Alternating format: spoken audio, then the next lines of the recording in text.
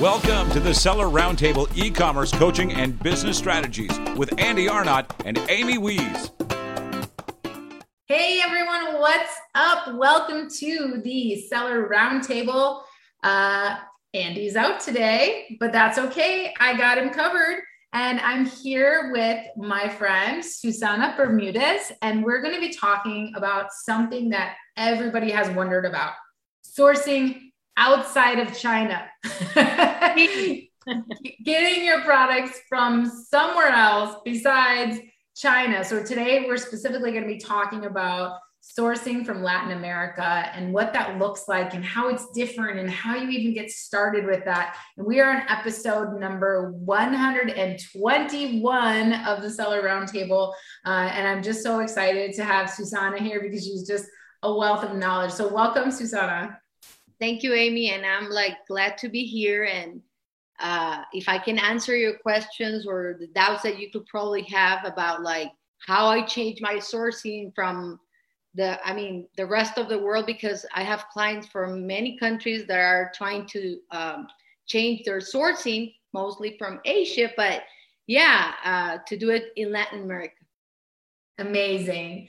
And tell us a little bit. We always start off our show with just learning about our guests. So tell us a little bit about you, as much or as little as you want, a little bit about your background, where you grew up, all that fun stuff. We'd love to hear it. Yeah, well, I'm from Costa Rica. I born in Costa Rica. Then I moved to Mexico City.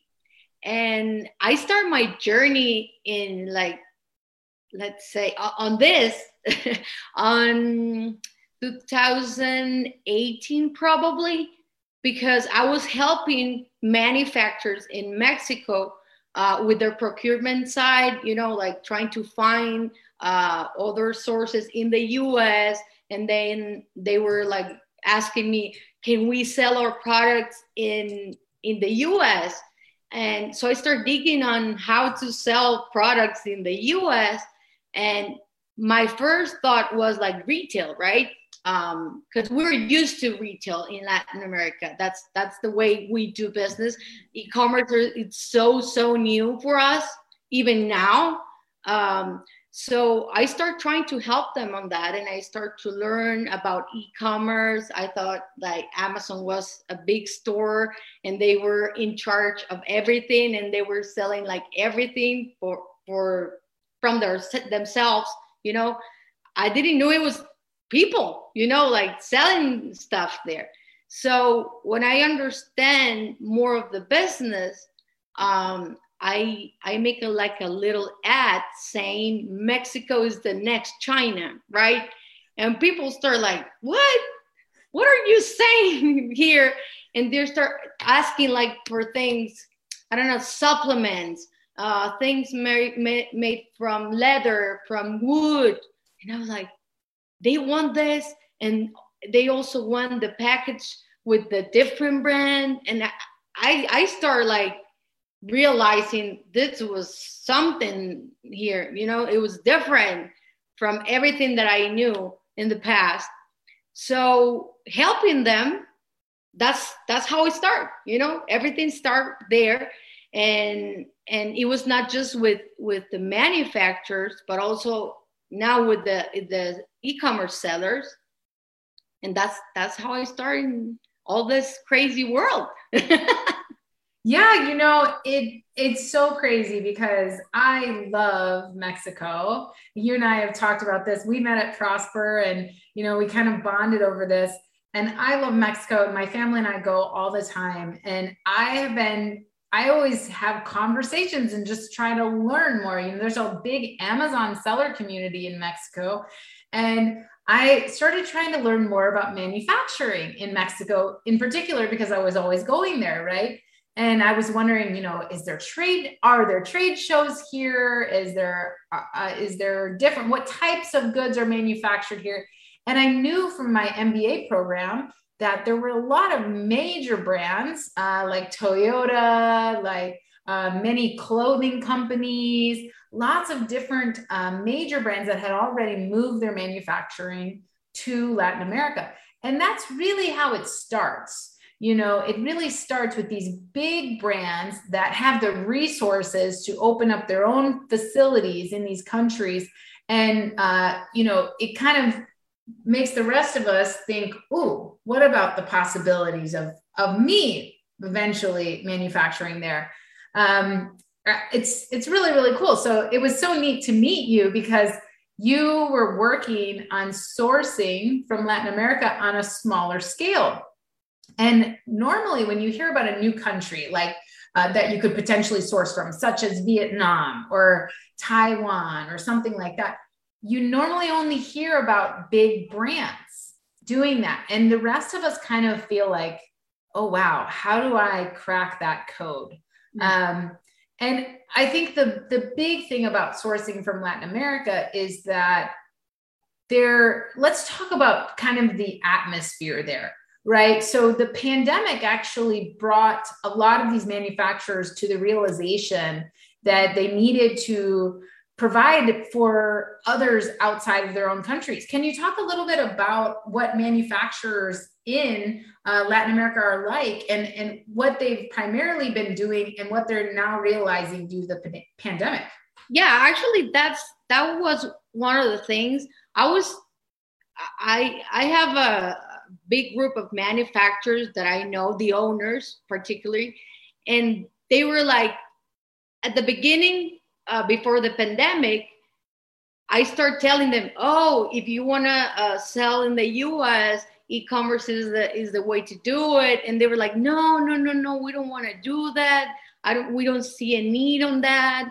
And then the pandemic hits, and most of them were like very worried because their facilities were closed, or they could just work with a little group of people. So they could not fulfill not even the demand of their own country, because sometimes it was hard to get the materials, or the other companies were closed, or the stores that they used to sell were closed. So it was like this mess all over because they didn't know what to do, right? And then they start contacting me and say, you know what? We need to get out of Mexico. We need to sell outside of Mexico. So when we open our doors, we have clients, because most of our clients, little shops or medium companies, they were gone. They're totally closed. Gone. Yeah. And yeah. So it was something that they start like looking, and that's why I try to educate them, because it's all new for them, you know. Yeah. And so these manufacturers are mostly used to supplying smaller shops and things like that in their own country. And this also happened in the US as well. Like, small shops started pivoting to e-commerce because they were closing, and they realized, like, I have to have some other way to sell my goods. Yeah. So it's even worse in these countries where, like you mentioned, there's not a humongous e-commerce presence. Most people still do shop in stores, you know, and these manufacturers, they had more than enough work just manufacturing for their local stores before the pandemic. And then suddenly the pandemic hits, and they're like, whoa, you know, it's kind of like us. We realized, oh, wow, you know, I put all my eggs in one basket, and now that basket is in trouble. Like a bunch of us Amazon sellers, when Amazon stopped delivering non-essential goods, right? If it wasn't an essential good, it didn't get delivered. And all these Amazon sellers had their inventory just held hostage. And suddenly their income, it wasn't that people didn't want to buy those things. It was that Amazon couldn't deliver them. They were maxed out. And so, you know, I think we learned that in any situation where we have a pandemic, where it's like, wow, okay, you know, I never want to put all of my eggs in one basket. So we all get to now experience these manufacturers who want to grow beyond their own borders. Yeah. But at the same time, there's challenges. Yeah. A lot of people have been asking me, you know, in the Facebook groups, they've been, Amy, how are you getting products in Latin America? And the answer is, I'm not yet. I'm figuring it out, but there's a lot to figure out.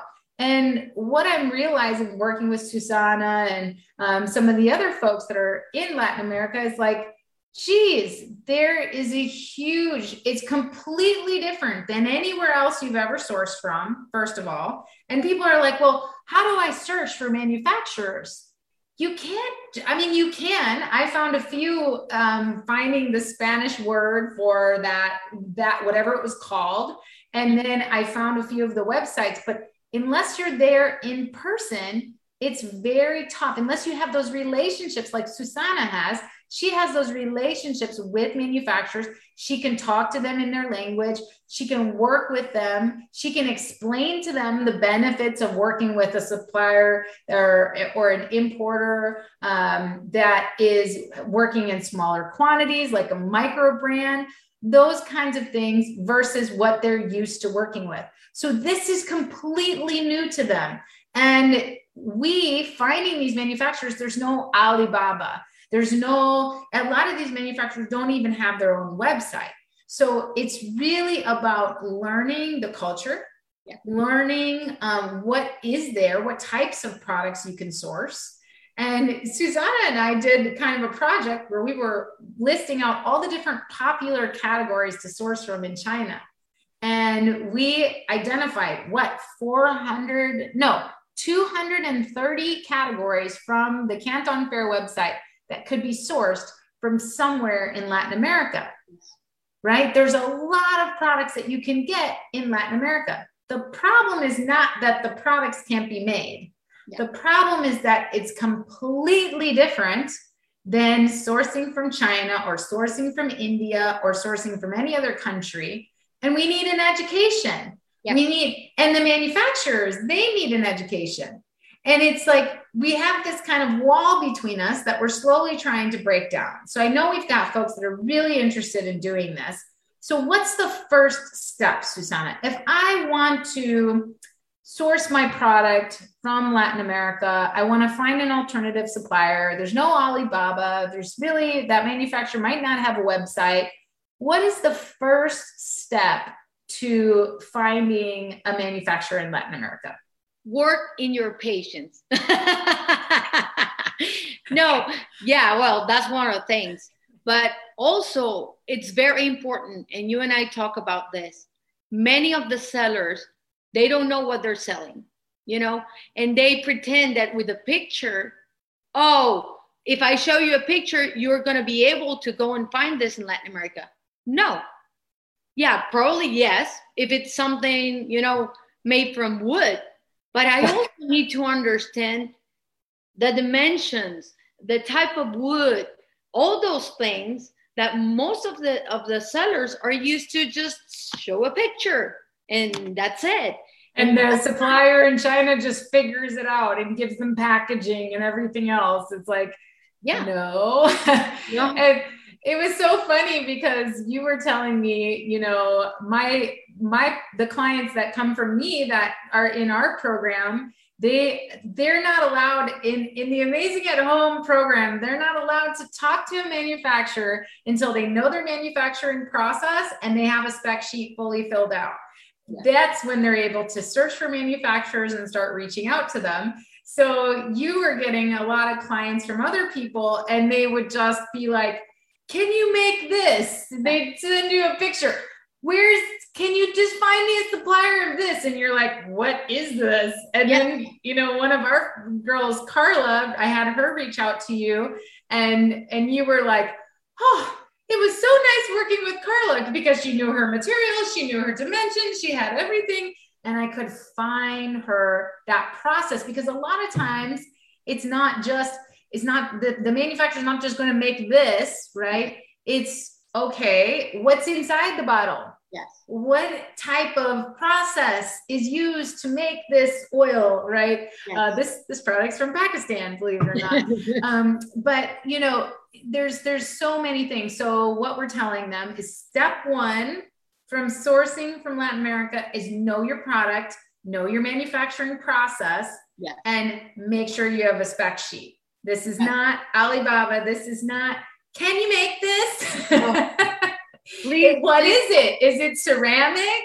Is it, glass? What is it? How big is it? How wide is it? What kind of printing is here? You know, we need to know those things, right? Yeah. And then what do you do when you get that information? How are you able to kind of find a manufacturer? What's the next step? Well, sometimes I have like from the many manufacturers that I know, sometimes with that specification, I can tell, well, maybe this one can do the work, you know, or the product or whatever. And from there, if I make sure that they can manufacture that, because sometimes people is like, oh, can you give me 3 or 4 options? And I'm like, okay, I'm gonna work first in one, and then we will realize how that looks like. Because if we don't know, we don't have enough information. For example, target price.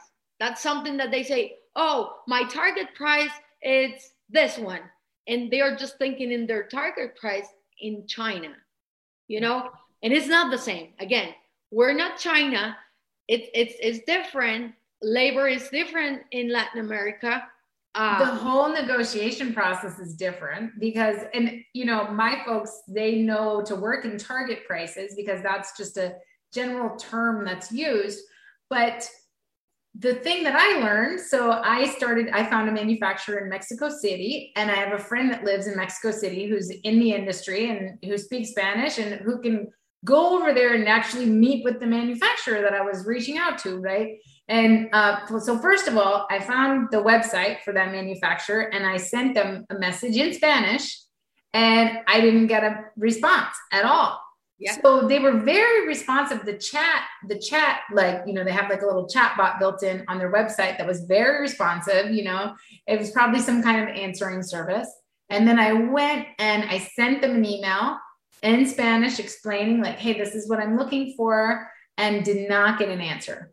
When he went and called them and talked to them and explained everything, he did get an answer. And he said, they for sure can make your products. But the price I pay in China, now let me just explain this, you guys. The price I pay in China, first of all, you guys have to know something about me. I don't pay the same price as you pay in China because I know how to talk to manufacturers. But this particular product, I source it for $2 and I sell it for $20. Okay.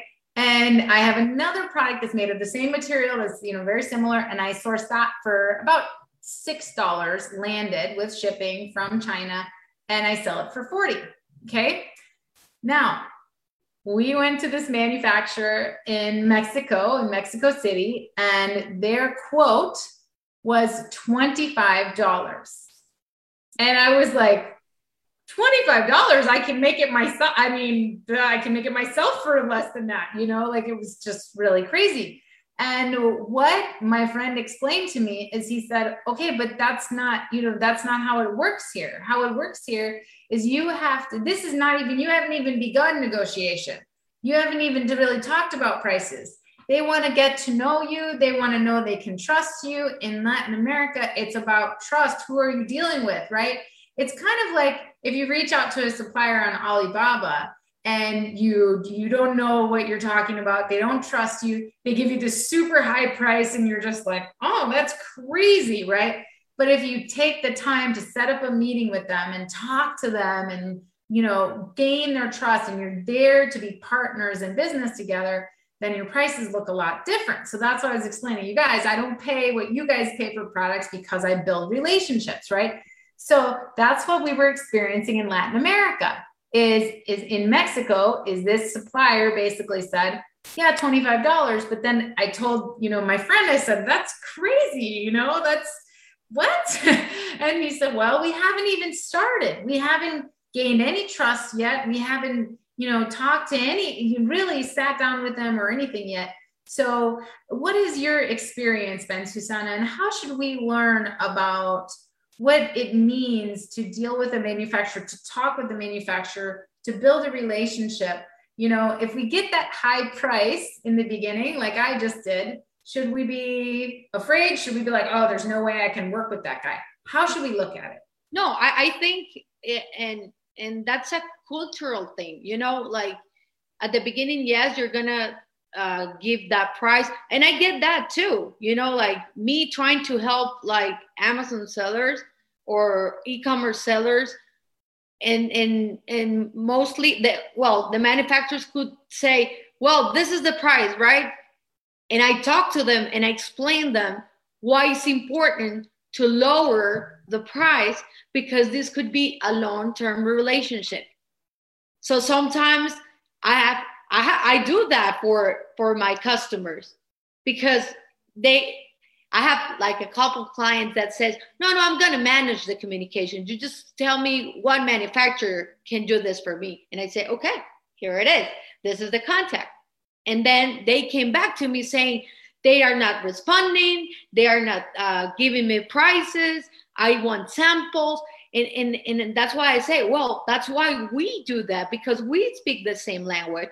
Sometimes on many of the connections, I can talk with the owner of the manufacturer and say, hey, I need help with this.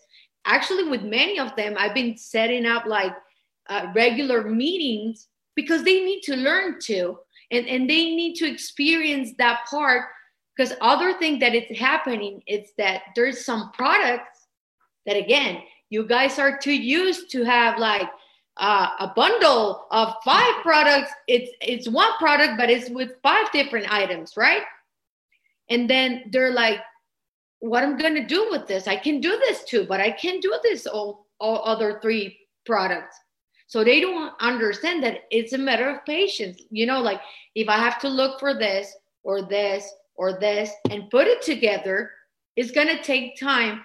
And you and I talk about like the importance of, you know, grow with your manufacturer. If you see that their quality is good, let's say you order, they say, okay, it's $25, right? You order a sample from them or whatever. You have to check that sample and go with them and say, okay, let's set up a meeting, because I think we can do this way, that way, you know, grow with them, talk to them. And then they will go, oh, you're teaching me too. So I want to do this, because also you're going to help me with my process. You know what I'm saying? And so exactly, because that's how China was 20 years ago. You know, people went to China and started working with these manufacturers and grew with them and said, okay, let's learn this together, right? And they were able to gain, you know, certifications, and they were able to gain retail badges and things like that.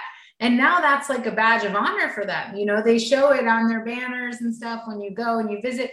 So whenever we're working with countries where the manufacturers are not, of course, Toyota, their manufacturer in Mexico is going to be very built out, right? Yeah. They're going to be grown because Toyota grew with them. Yeah. They went and they put their resources into it. Yeah. And so some of you private label sellers who might be here listening today to this podcast and going, okay, but I'm not Toyota.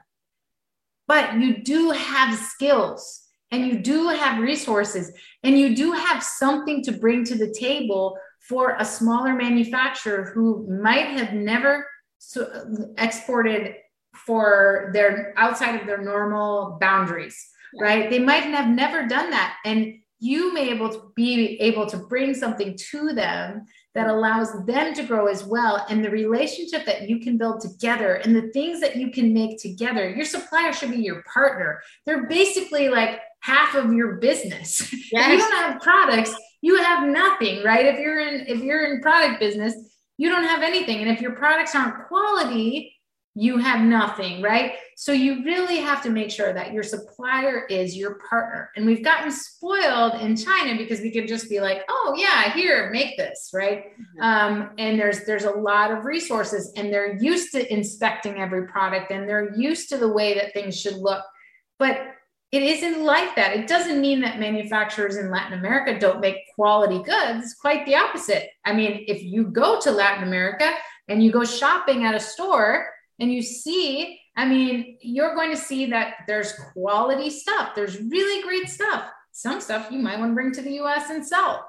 But it just takes that communication. Yeah. It takes an understanding. It takes working together. So to recap, first step is know your product, know your process, have your spec docs figured out. The second step is don't think you're going to be able to just message a supplier and get an answer back, or that first price, that if you do get an answer, that first price that you get is going to be perfect. Go the extra mile and build a relationship. Work together, talk to them, figure it out, right? And then the next thing is utilize resources on the ground. So you have people like Susana who can help you. You know, she's only one person right now and she's got a lot of work going on, but you have people like her who can help you to get those conversations started and to start working together and to start doing that. And then the next lesson is that it's going to take time. Yeah. It's not going to be like you sent a picture today and tomorrow you're going to have a manufacturer. So if you're wanting to move your production outside of China and you want to move it into Latin America, you need to start today, because it could take you 6 months to a year to find the right manufacturer and to get the quality right and to get working together where you need to go to. Yeah. Right? Thanks for tuning in to part 1 of this episode. Join us every Tuesday at 1 p.m. Pacific Standard Time for live Q&A and bonus content after the recording at sellerroundtable.com. Sponsored by the ultimate software tool for Amazon sales and growth, sellerseo.com and amazingathome.com.